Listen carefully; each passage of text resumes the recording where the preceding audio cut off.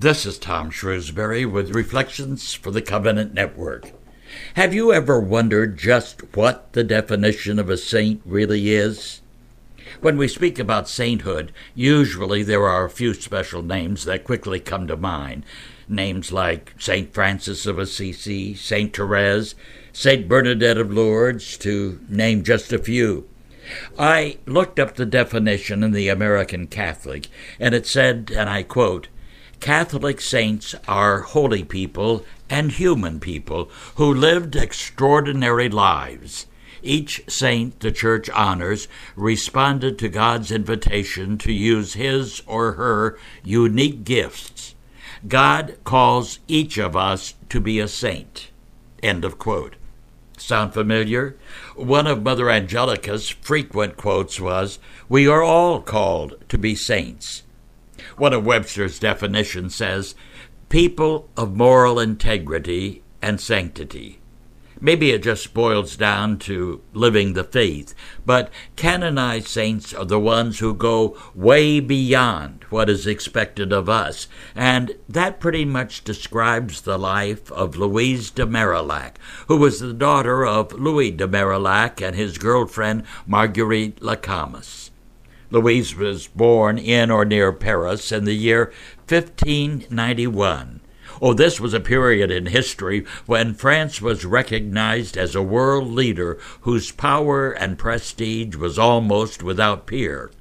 In fact, King Louis XIV was referred to as the sun god because of the brilliance and glamour of his court. This did not come without a price. The rich and powerful were very rich, and the poor, well, they pretty much had nothing. Perhaps France seemed so glamorous at this time in history was the fact that many nations were exploring and developing the New World, so the Americas and Asia, while France was looking inward. This was the world that greeted Louise De Miralac. Her mother probably died shortly after her birth. History doesn't tell us too much about her. Louise's father, Louis, was a member of the socially connected Miralac family, and his brother was a prominent mover and shaker in the Queen's court, which allowed him to move in the circle of power and prestige, and, of course, that included Louise. Her father later remarried, and the new wife did not want to share her husband with anyone, especially Louise, and she took great joy in ignoring her. Consequently, Louise was sent away to boarding school operated by the Dominican sisters. Although she would be invited back home on rare occasions, she would never live there again. The boarding school she attended was exclusive, so Louise's friends would one day become part of the elite and power structure of France. Louise was a bright student with a great interest in studies touching on spirituality. In her teens, Louise's father died and left her a trust fund that would barely cover her living expenses, much less the exclusive school she had attended. She knew the importance of education and found a school in Paris for poor girls. With her limited income, she worked her way through school, and as her teen years were coming to an end, she was being drawn toward a spiritual life. A friendly priest had given her a copy of The Imitation of Christ by Thomas à Kempis, which she devoured along with other spiritual readings. One phrase that had a profound effect on her quoted a gospel saying, "The poor you will always have with you." The poor became important to her, perhaps because she remembered the luxury in which she was raised. Several new religious orders had been established in Paris, and so Louise requested permission to join one of the cloistered orders. She had never been physically strong, and probably because of this, she was refused. However, one of the spiritual directors in the convent remarked, "God has other designs on her." Louise was terribly disappointed and spoke with her uncle Michael, who had always liked her, and he attempted to convince her that because of her background and name, she'd attract a desirable husband. Now, Louise's uncle was a very spiritual man, and it's quite possible that his spirituality was the clincher.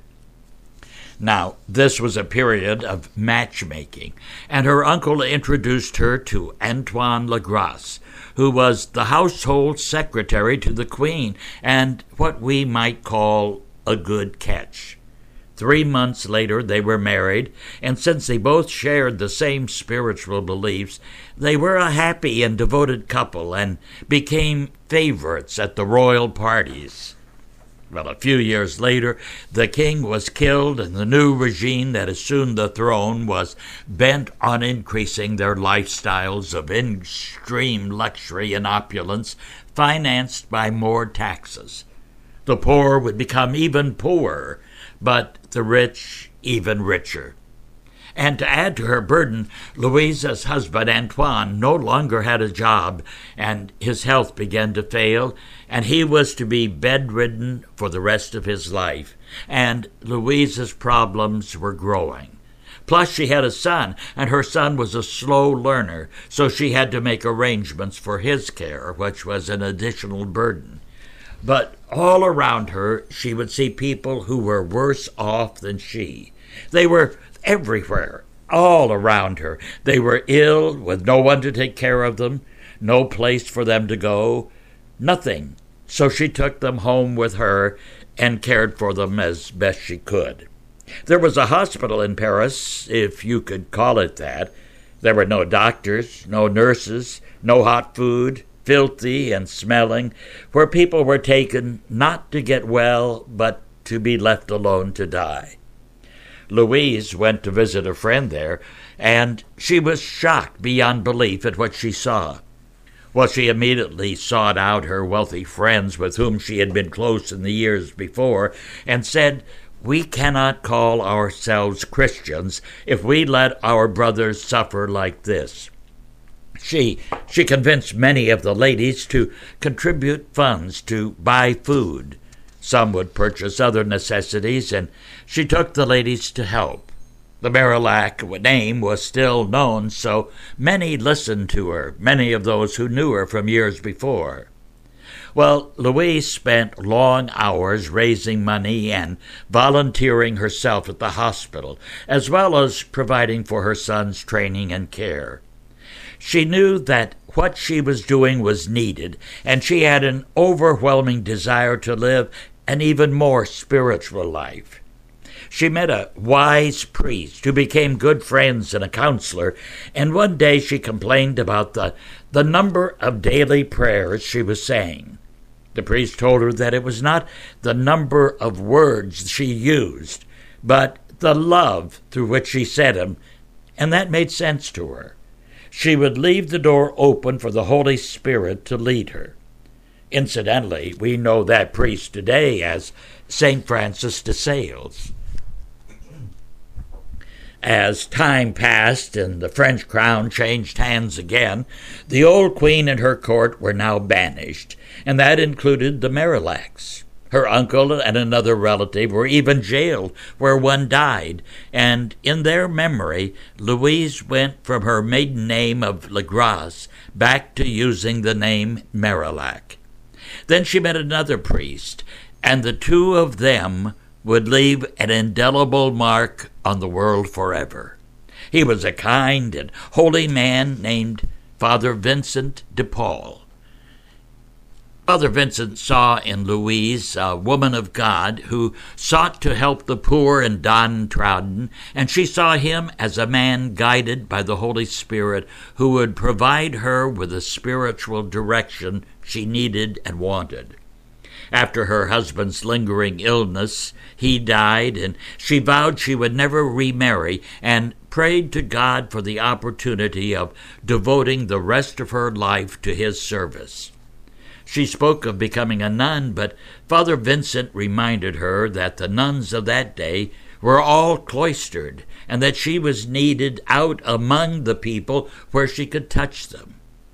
And more men were joining Father Vincent in helping the needy, and he and some other of his associates journeyed to the countryside, where they found even more poverty and people who had not even seen a priest or religious in years. He wrote Louise that he didn't need to sail the oceans to find pagans. They were close and needed help. He wanted a confraternity established that could be funded by the wealthy women Louise knew, and that she could provide the leadership that would be the spark to ignite the fires of faith. Perhaps one of Louise's greatest assets was her ability to communicate with those in need. Plus, she had the contacts to recruit the volunteers and funds that were also needed. Her ladies were being referred to as the Ladies of Charity, and they were accomplishing much, but the demands for their assistance was growing by leaps and bounds with the discovery of more and more people in distress. More help was urgently needed. The ladies of Louise's confraternity had done a magnificent job, but the growth of her organization created a need for a more formalized plan of action. She was recruiting more young peasant women to help. Maybe a new order of sisters was needed, but there was a problem. Remember, I said this was a time when the sisters lived in cloisters. Help was needed in the streets. Neither Louise or Father Vincent considered a new order of nuns because their women had to go into the streets and houses to help. Those directing and helping had to function like, well, perhaps a group of missionaries and go where the people were. They would live together and share a spiritual bond of confraternity, similar to that of sisters, even though they would not be recognized as a religious order by the church. Louise taught the girls how to deepen their spiritual life, and their motto could be summed up as, love the poor and honor them as you would honor Christ. Rather like his phrase, what you do for the least of mine, you do for me. Father Vincent was now becoming a stronger supporter even of what he originally opposed. He told Louise, your convent will be the house of the sick, your cell a hired room, your chapel the parish church, your cloister the streets of the city or the wards of the hospital. Their dress was to be that of peasant women, and they would be known as the Daughters of Charity. At this same time, Father Vincent de Paul had created a group of priests following his calling to bring Christ to the parishes of France where there was no church to teach the Word of God. His priests would later be known as the Vincentians. They would bring the Word of God to a village, and the Daughters of Charity would follow, reinforcing their words and helping the needy. Louise's Daughters of Charity were trained by Louise herself on how to care for the poor, the suffering, and the sick, remembering that the poor rarely received any help, much less doctors or nurses to assist them with their needs. We have to ask ourselves now, what would we have done? What would we do then? And perhaps, what are we doing now? Well, again, more and more men were joining Father Vincent de Paul, and he had to move to larger quarters. They moved into a building that had been known as the Hospital of St. Lazare. And Louise was becoming more and more concerned with all the many activities that her group was performing, and she felt that perhaps the time had come to formalize the structure of her congregation. And so on the Feast of the Annunciation in 1634, they became a true religious order, although not recognized by the church, when 15 young women lived together and took their official vows. And as more and more young women were joining her order, Louise was forced to find larger quarters, which she did. Their space was not adequate for a chapel, so they used the parish church as their chapel.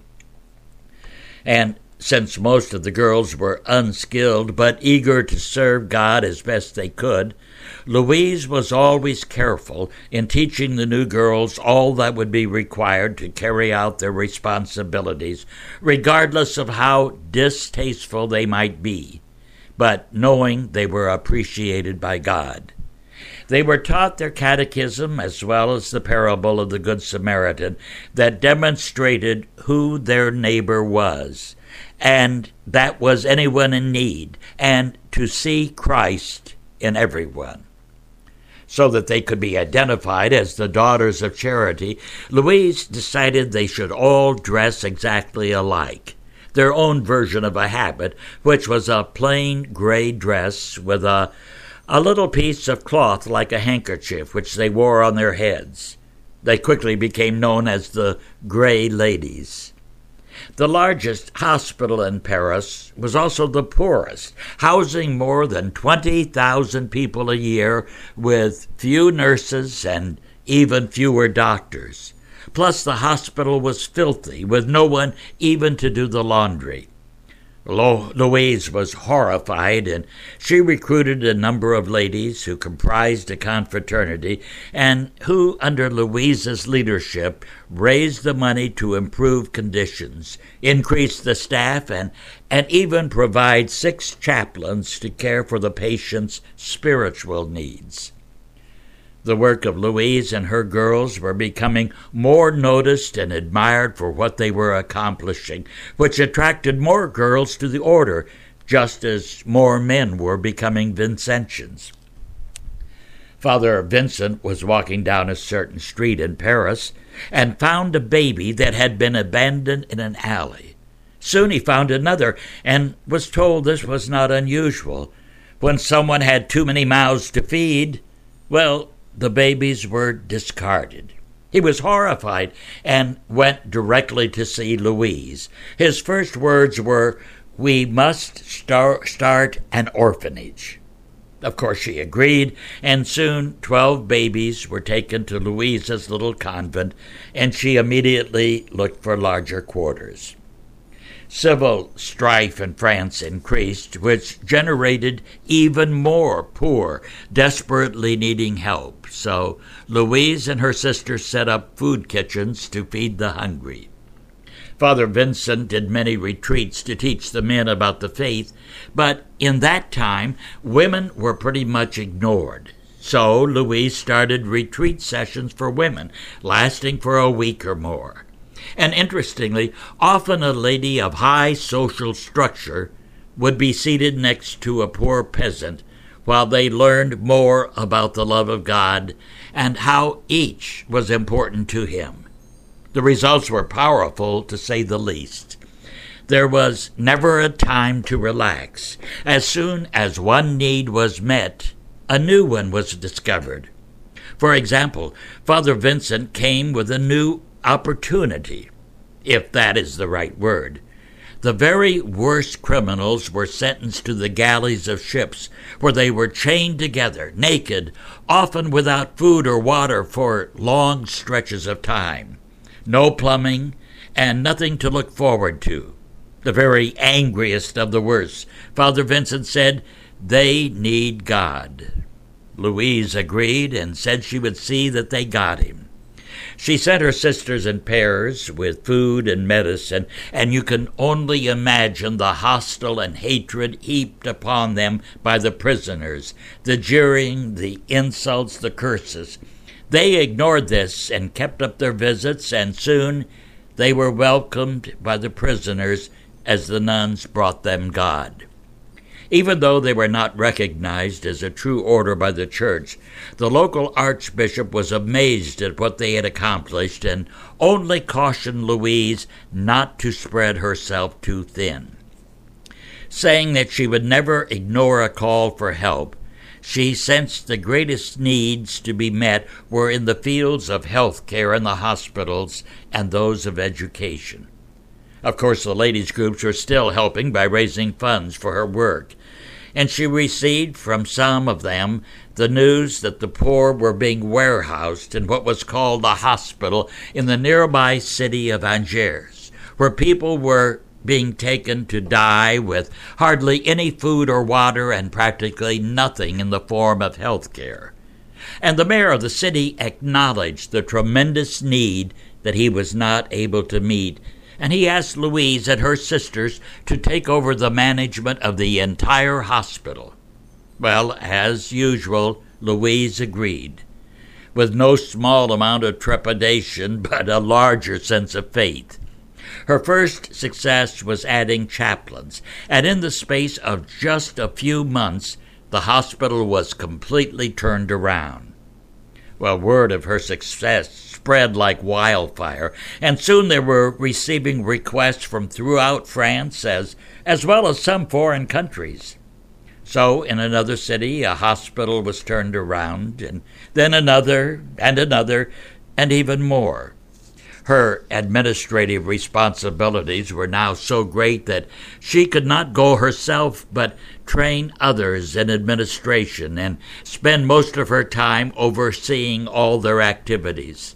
She said, "My cross is to give up the work I love most, and others can go and serve."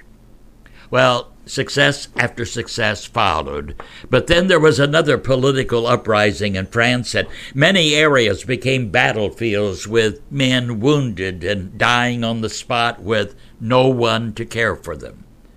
The Queen told Louise there were no nurses to help on the battlefield, and her response was, "We will go." And go they did. They were familiar sights on the fields of battle. As the fighting subsided and a degree of normalcy was returning, Louise's son was now grown, and she wished for him to enter the priesthood, but he preferred to marry. Well, Father Vincent intervened and told Louise that the now grown young man did not have a vocation to the religious life. She finally agreed, and the De Miralac name helped him to get a good job and eventually marry. With all she had achieved, she had never actively pursued the recognition of her order. Louise was too busy doing good. But the new local archbishop required all the information about her order, the rules, all the details, which were studied and then sent to Rome for further review. And 25 years after founding her order to serve the poor and the needy, the Church officially recognized the Sisters of Charity. Someone asked Louise what she was really looking for when she searched through the slums of France. Her answer was simple: "I am looking for Christ." As usual, time has not allowed us to outline all the many accomplishments of this truly remarkable woman. These have been just a few of the everyday events in her life. She spent the greater part of her life saving and helping neglected children, the hungry, the sick, the dying, the poor of spirit, educating and helping those who were looking for God. When she was called home on March 15, 1660, after years of toil and fragile health, her congregation had more than 40 religious houses in France. She planted the seeds that blossomed into the Sisters of Charity, now working in 30 countries around the world. She was canonized a saint by Pope Pius XI in 1934. And the Sisters of Charity have also produced other great saints, among whom was Saint Catherine Labouré, to whom the Blessed Mother appeared in 1830 at the Rue de Bac in Paris and gave her what we now know as the Miraculous Medal. And in our own country, another of the Sisters of Charity was Saint Elizabeth Ann Seton, and the blessings she brought our country. Maybe there's a lesson for us from the life of St. Louise de Miralac, particularly when someone says, "What can one person do?" She taught us. She taught us you can reach for the stars, and with God's help, you can touch them. This is Tom Shrewsbury with Reflections for the Covenant Network.